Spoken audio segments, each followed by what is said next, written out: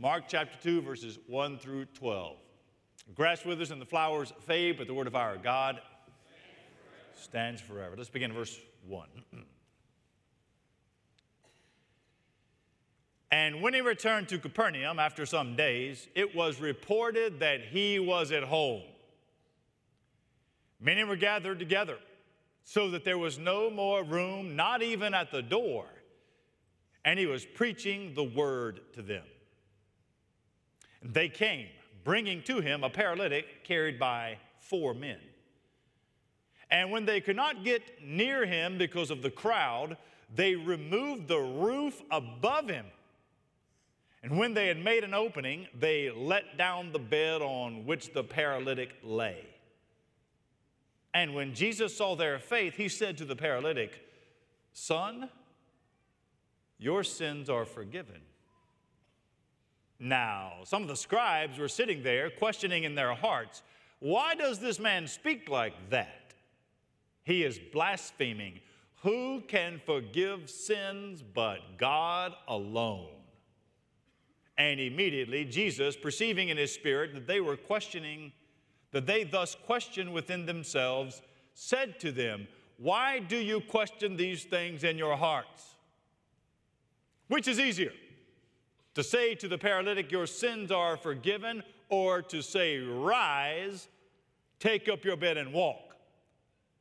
But that you may know that the Son of Man has authority on earth to forgive sins, he said to the paralytic, 'I say to you, rise, pick up your bed, and go home.'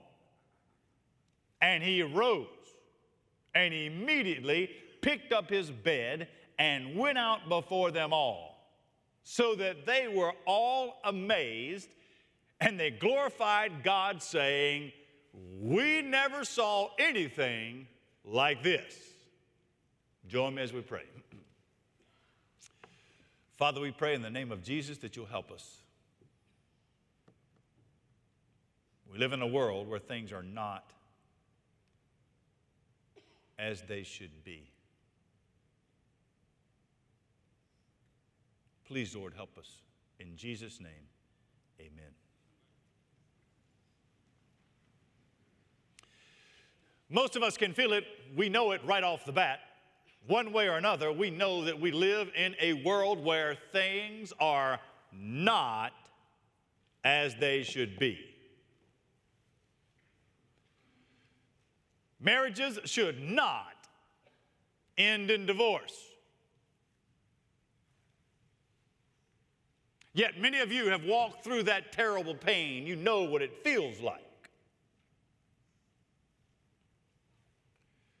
There should not be abuse of any kind. Any kind. Yet there are people sitting in this room right now that have felt the effects.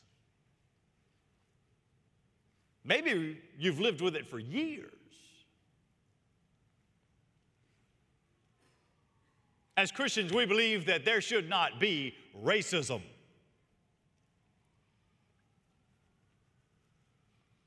Yet many of you have lived through the pejorative shadow of discrimination at some point in your life.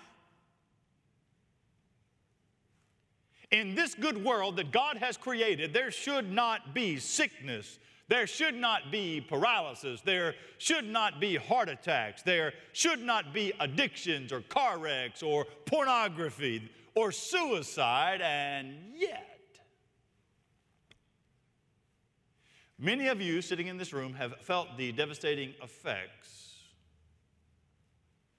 the devastating reality that accompanies those tragedies.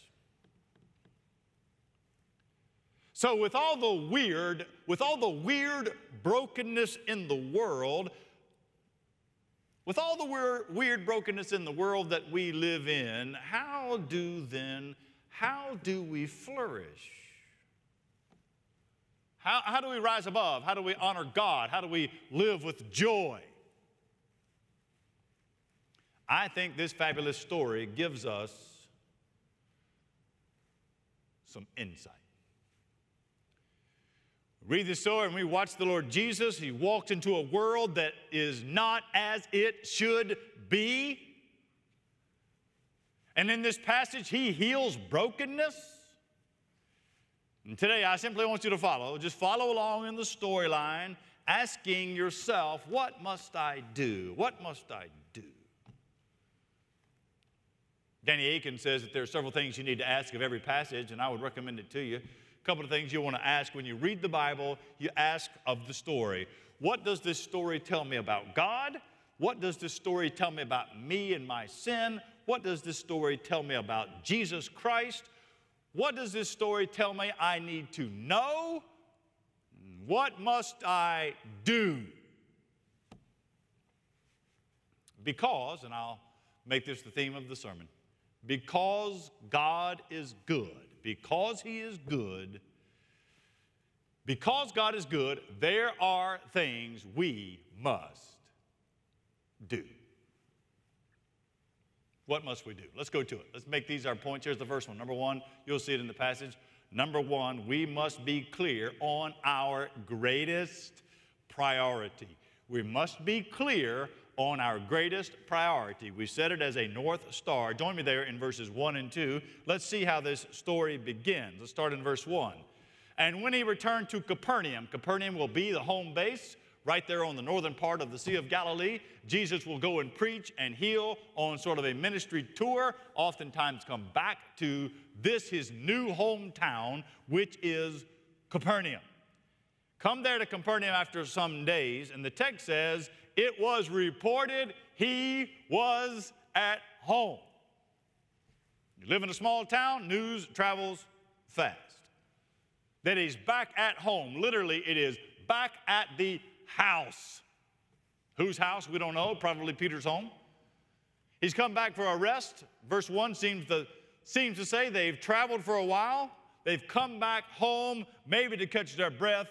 Jesus has already done all kinds of miracles. Chapter 1 tells us his fame is spreading all throughout. We even remember the scene in chapter 1 where all night long people lined up at the door to be healed, to have demons cast out. Now he's back in town. Verse 2. Verse 2 tells us that the people are no longer standing at the door waiting on them to open. Verse 2 says they're inside the house now. Let me read it. Many gathered all together so that there was no more room. They're inside, not even at the door. There's so many people now that are packed into Peter's house. Wonder what his mother-in-law is thinking now. Packed into Peter's house. There's nowhere else to sit.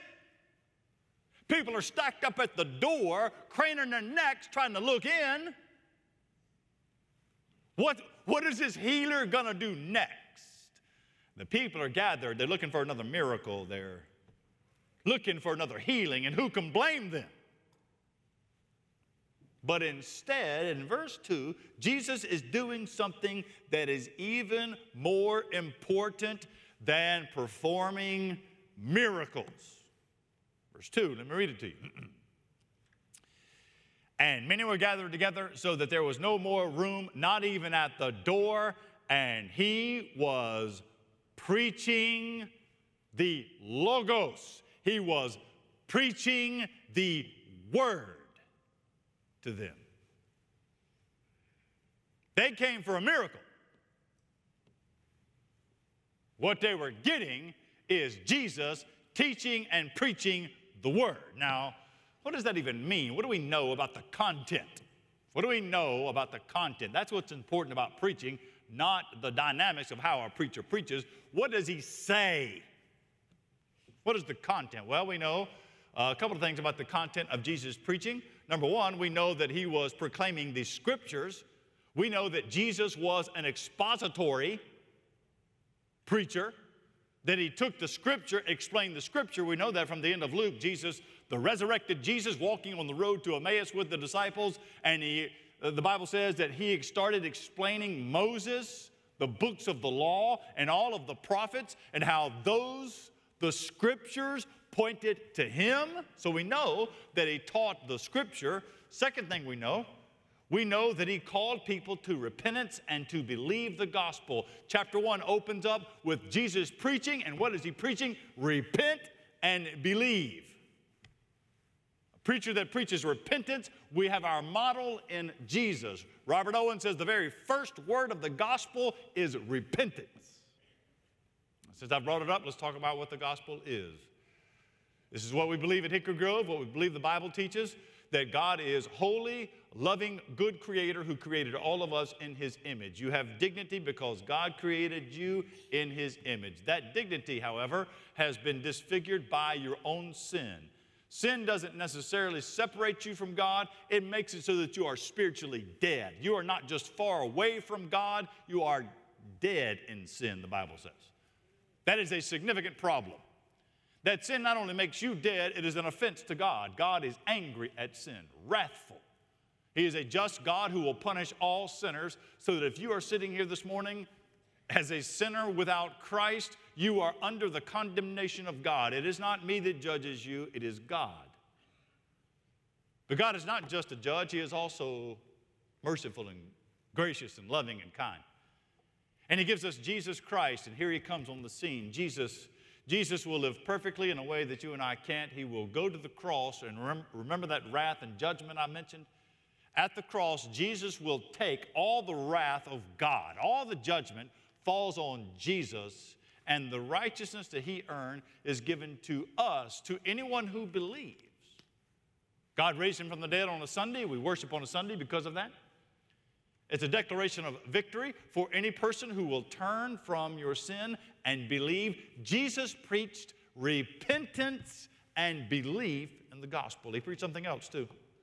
We know that Jesus proclaimed himself, that he said that he himself was bringing in the kingdom of God. You go and read the Gospel of John, you'll see over and over and over the I am statements of Jesus. There is a certain amount of authority he brings when he claims to be the actual answer in the kingdom of God. Now, this is important for us because in the story, the people came with their own ideas of what Jesus ought to be doing. People come to Christianity with their understanding of what Christians ought, what Jesus ought to do. They came looking for a miracle, but instead, Jesus made teaching the Word his focus. Why? Why is that? Why is that so important for us? Why must we be people that are focused on God's Word? Well, there are two good reasons. If you like these kind of things, there are two ways God reveals himself. They're called general revelation, that is to say, God reveals himself in nature, and specific revelation. General revelation is, it's a beautiful March day, you go outside, the sun is shining, you see the trees are starting to bloom, you think there is a God.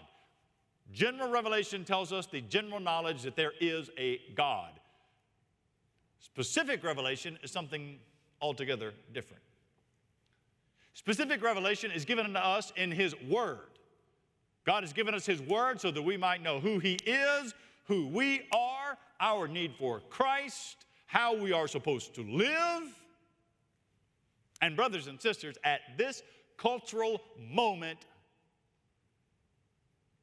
in society, the great need of the hour is not entertainment at church, but God's Word at church. The great need of the hour is for men and women that claim Christ as Lord to actually know what he says, to know the life-changing power of God's Word, which is the power of salvation. Look, this book is not just something we stand on. I'm thankful for the slogan, we stand on God's Word. Certainly we stand on God's Word. This is something we open up and feed on. This feeds our souls. This week, Connie is visiting her mom and dad in Mississippi. She flew out Thursday, took her to the airport, which is an absolute nightmare. If you've been to the airport lately, avoid it at all costs if you can. So took her to the airport Thursday, and normally Friday when I'm off, she and I will spend that time together. Friday rolls around, she's not there. I don't know what to do with myself. So I'm walking around inside the house, outside the house. I'm filling up dog food things, cleaning out, closet in the carport.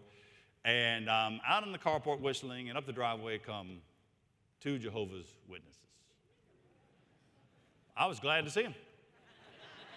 I hadn't been talking to anybody. I was like, hey, how are you guys doing? Come on over. So they walked up, we started talking, and pretty soon they said, well, ask me, do you know that most people think that God doesn't answer prayer? I said, can you believe that? And then they asked me, do you believe God answers prayer? I said, absolutely. God is good, He's sovereign, and I lift my prayers up under the merits of Jesus. He hears my prayers, and I'm thankful for that. When I start praying, so I gave them the whole adoration, confession, thanksgiving, supplication. I said, sometimes if that doesn't work, you can use the concentric circles of your home and going out.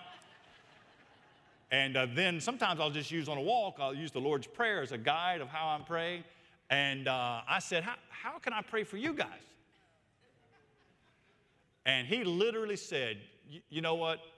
You just keep doing what you're doing. And left, walked down the driveway. Now, I knew those things, just some of those things we mentioned because I've been in church with you guys. Well, we need God's Word hidden in our heart. It's not just to have a conversation with someone that believes differently. It's to make sure we have a North Star. We have something we're standing on, objective truth in a world that is so muddied. We live in a world where things are not as they should be. We must be clear on our greatest priority, to know God. How well do you know God? How well do you know His Word? Do you have the 10 Commandments hidden in your heart, the 23rd Psalm memorized? Do you know the Lord's Prayer? Have you been through the Sermon on the Mount? Can you articulate and can you articulate the gospel of God? We must be clear on our greatest priority. Let me give you a second thing we learned from the passage number 2. We must uncover our greatest need. Greatest need. What a great story this is. Let's just sort of walk through it together and then maybe just point out a few truths from verses 3 and 4 and 5. You join me there. Let's just go through it and talk about it just for a moment. And they came. We don't know who the they is. They're unnamed. They came bringing to him a paralytic. It's a man that is paralyzed. He has 4 friends, one on either side of this stretcher. 2 poles, leather straps. He's laid down on that probably. They are carrying him to Jesus. They have heard that Jesus can heal. Jesus is the one that can do miracles. They bring him there. But as you recall, verse 4, everybody has already bunched up into the house. They're packed in the house. The door is covered up with people. There's no way they can get in to see Jesus. It's a flat-roofed dwelling. It's a home, flat roof, with stairs outside. Even in Acts, we know that Peter went up on top of the roof and was praying. So verse 4 tells us, when they could not get near him because of the crowd, they're up on the roof. They removed the roof above him. The him is Jesus preaching.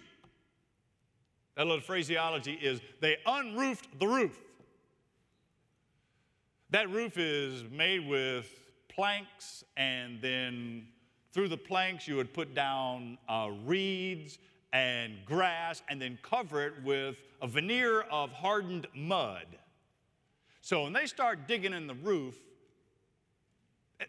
look, if I'm in my house, I can hear a squirrel run across the roof. I'm easily distracted as a preacher. I can be preaching on a rainy day here on Sunday morning, and because we have sometimes a leak in the roof, when a drop of water can drop in front of me and it throws me off. Can you imagine Jesus teaching? And some guys are on the roof tearing it apart?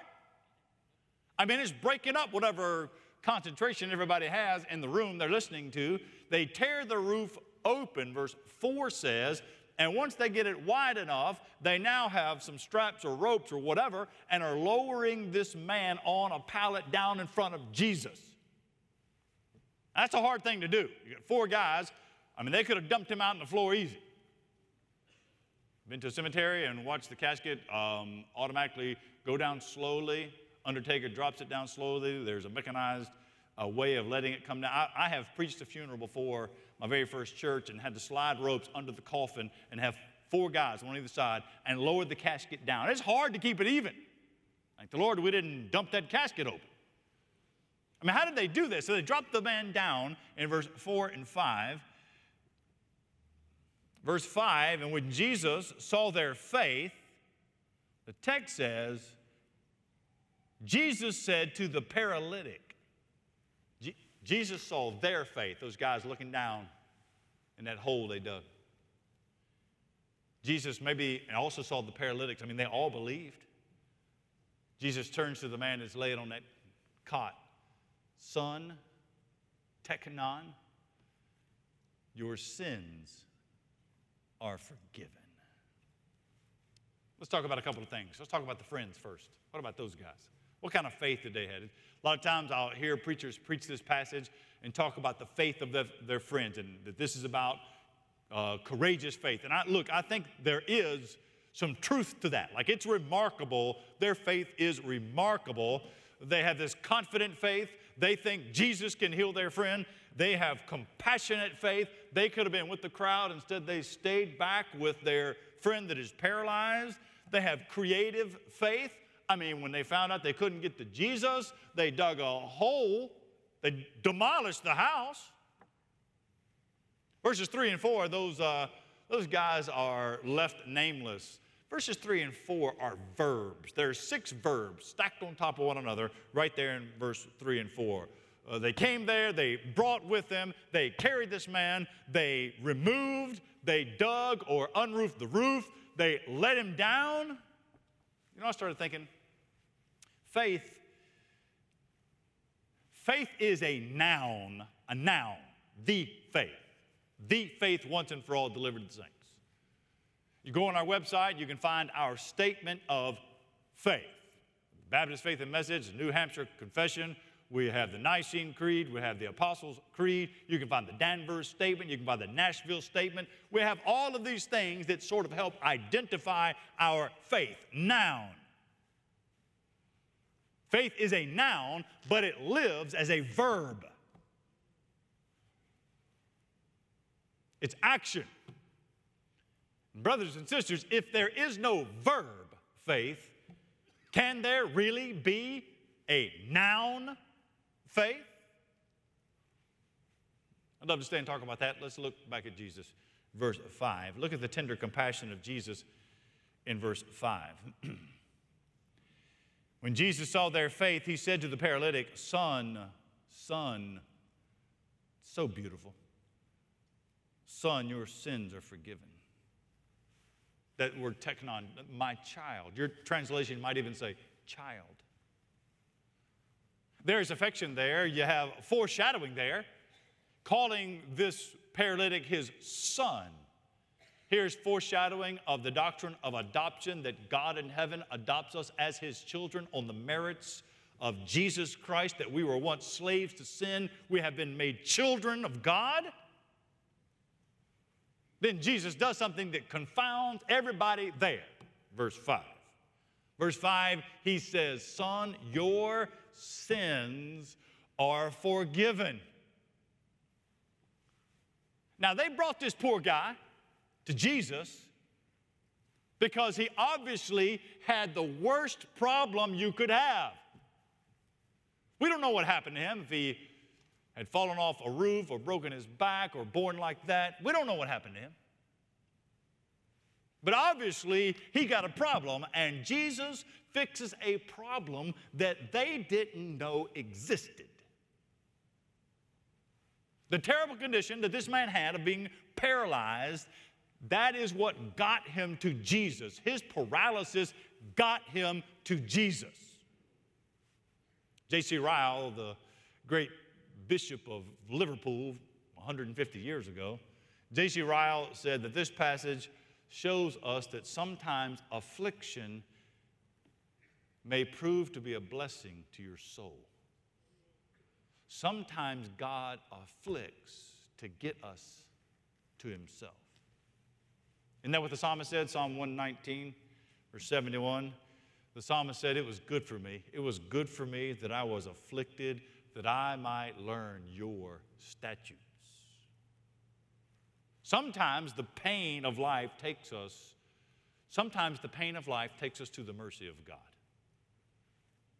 They, his friends, brought him to Jesus so that Jesus would heal him. They didn't know that Jesus was going to save him. Jesus says, son, your sins are forgiven. Now, this is important. This is not just a statement of fact. This is Jesus creating a condition. A little while ago, I came up here and offered up a prayer of confession, and part of the confession is confessing our sins and stating forgiveness. I am stating what God has done. I don't have any authority. I can't make it happen. I'm telling you the finished work of Christ, what he has done for you in confession and forgiveness. I'm just repeating what I know. Right here, that's not what Jesus is doing, and the scribes know it. Here is Jesus actually doing the forgiving.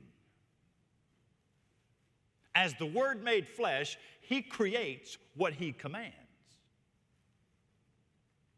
And as he teaches the crowd, there are worse things in life than being crippled. Before he ever gets to the man's problem, he goes right to his deepest need. Look, our deepest need is not whatever ailment we have, whatever bruising our souls have taken. Our deepest need is to be forgiven by God. Our sin has so blackened our hearts and destroyed who we were meant to be. His justice calls for purity that we don't have. Our deepest need is to go to the cross of Jesus and there find the mercy of God. Look, I'm not denying that you don't have needs today. I'm not denying that. You have needs. We all have needs today. But the most basic need you have is the forgiveness of God that can be yours in Christ. Have you come to him in repentance and faith? Have you trusted that God has forgiven you by his own grace and mercy? Because God is good. There are some things we must do. We must be clear on the greatest priority. We must uncover our greatest need, forgiveness. Let me give you a third. Let's keep pushing on this. Number 3. We must take hold of the greatest truth. Verses 6, 7, 8, 9, and 10. There's a lot that happens here in this passage. Let's start with the scribes in verses 6 and 7. Notice the scribes.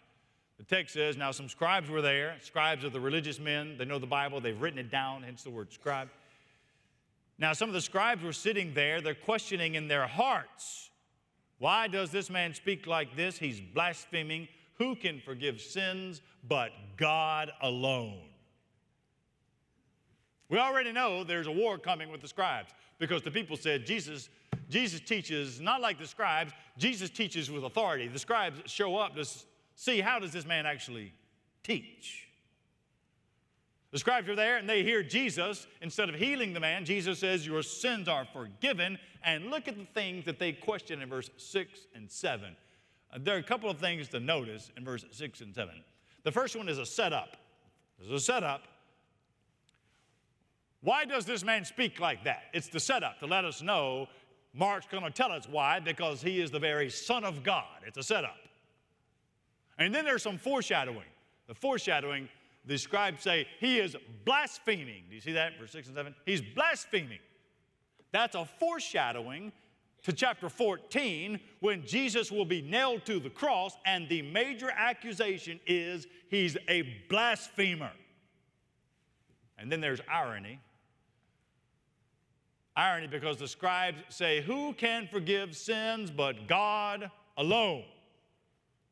It's a rhetorical question with an obvious answer, and the obvious answer is nobody can do it but God. They didn't know that they were actually declaring more truth than they would ever know, declaring, yes, Jesus is God. It's like when Pilate, when he crucified Jesus and he put that plaque over Jesus' head that said, Jesus Christ, the King of the Jews, he preached more gospel than he ever knew. Don't let that be you as a long-time church goer. Jesus speaks in verses 8, 9, and 10. And when he does, the veil is being lifted up from the power of Jesus. This isn't just a man with a miracle-working power. Let me read it and point out a couple of things to let us know this is the second person of the Trinity. And immediately, verse 8, join me there. And immediately Jesus, perceiving in his spirit that they thus questioned within themselves, said to them, why do you question these things in your hearts? Which is easier to say to the paralytic, your sins are forgiven, or to say, rise and take up your bed and walk? But that you might know that the Son of Man has authority on earth to forgive sins, he said to the paralytic, I say to you, rise, pick up your bed, go home. A couple of things we have here. One, we see the omniscience of Jesus. If you like to write words down, omniscience, omniscience. He knows, doesn't he? Those scribes didn't say it out loud. They thought it in their hearts, and Jesus looked right into them. He knows. He knows the motivations of our hearts. We also see the omnipotence in verse 10 and 11, that he actually does omnipotence, all-powerful, that he actually does heal the paralytic. I mean, he tells that man to get up and walk. Verse 12, he gets up and walk. He's been laid on that cot who knows how long. I can't even do that in the morning when I get up out of bed. I've been laying in the bed for 6 or 7 hours, sleeping. I don't get up like that guy did. There's no atrophy in his muscles. He is healed completely. I can walk down the hall. I live in an old house, wood floor. I walk down the hall, and the floor is creaking, and so are my joints. It's like a symphony. Not this guy gets right up out of bed. Jesus just heals him completely, the omnipotence of Jesus. And then you see the sovereignty of Jesus. Verse 10, here it comes. So that you know that the Son of Man has authority to forgive sins here on earth. Son of Man. Jesus reaches over into the Old Testament, Daniel chapter 7, the description of the one coming that will be the deliverer, the Son of Man. When you read the New Testament, there are 3 titles that are primary for Jesus. The most popular is Lord. You see it the most. Then you'll see Christ second. And the third in line is Son of Man, used 80 times in the New Testament, and 78 times it is Jesus talking about himself, Son of Man. That he actually does and actually is who he says he is. If that's the case, then it runs me right into my 4th point. I'll try to bring it home with number 4. If that's the case, if he actually is the Son of God, if he is who he said he is, number 4, then we must submit to his great authority. I want to go back and look at why did Jesus heal the paralytic? Is it because he felt sorry for him? Join me there, verse 9 and following. Jesus says, which is easier to say to the paralytic, your sins are forgiven, or to say, rise, take up your bed and walk. But that you might know that the Son of Man has authority on earth to forgive sins, he said to the paralytic, I say to you, rise, pick up your bed, and go home. It's right there in verse 10. The purpose of the physical healing of the man that was paralyzed was to show that Jesus actually has the authority to forgive sins. You see, he did what they could see to confirm that he can do what they cannot see. And the worst secret, the deepest pain, the most shameful problems those things that can't be seen, can be forgiven by Jesus. Today, Jesus will forgive, but we must yield to his great authority as Lord. We come to the cross and we trust what he has done for us. Christ will take and heal your soul. Look, because God is good, there are things we must do. We must be clear on our greatest priority. We must uncover our greatest need, forgiveness. We must take hold of the greatest truth, that Jesus is the forgiver, the Son of God. We must submit to the great authority that Christ is Lord. And since it's March the 5th, I'll give you a fifth point, number 5. We must join the greatest celebration. I'll just close it at verse 12. See it, verse 12? The paralyzed man, he rose immediately, he picked up his bed, and he went out before them all. So they've made a hole now for this man, this crowded house. They've gotten out of the doorway. He's walking out with his mat in his hand. And the text says that they were all amazed. And finally, people speak. Nobody's spoken yet. 12 verses. Nobody has said a word except Jesus. And here, verse 12, they are amazed. They glorified God.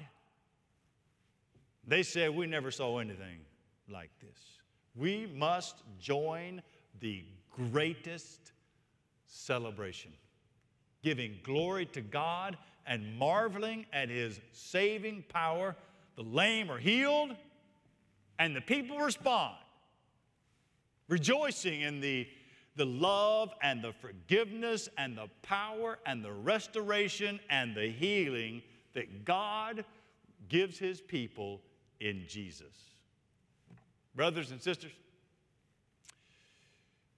this world is not as it should be, but God is good, and I want you to trust him in Jesus. Would you join me as we close together in a word of prayer with your heads bowed this morning? As we go to the Lord in a moment or two of prayer, maybe there's someone you want to pray for. This morning we're going to sing the last worship song, and if you'd like to come forward and pray, I would invite you to do that.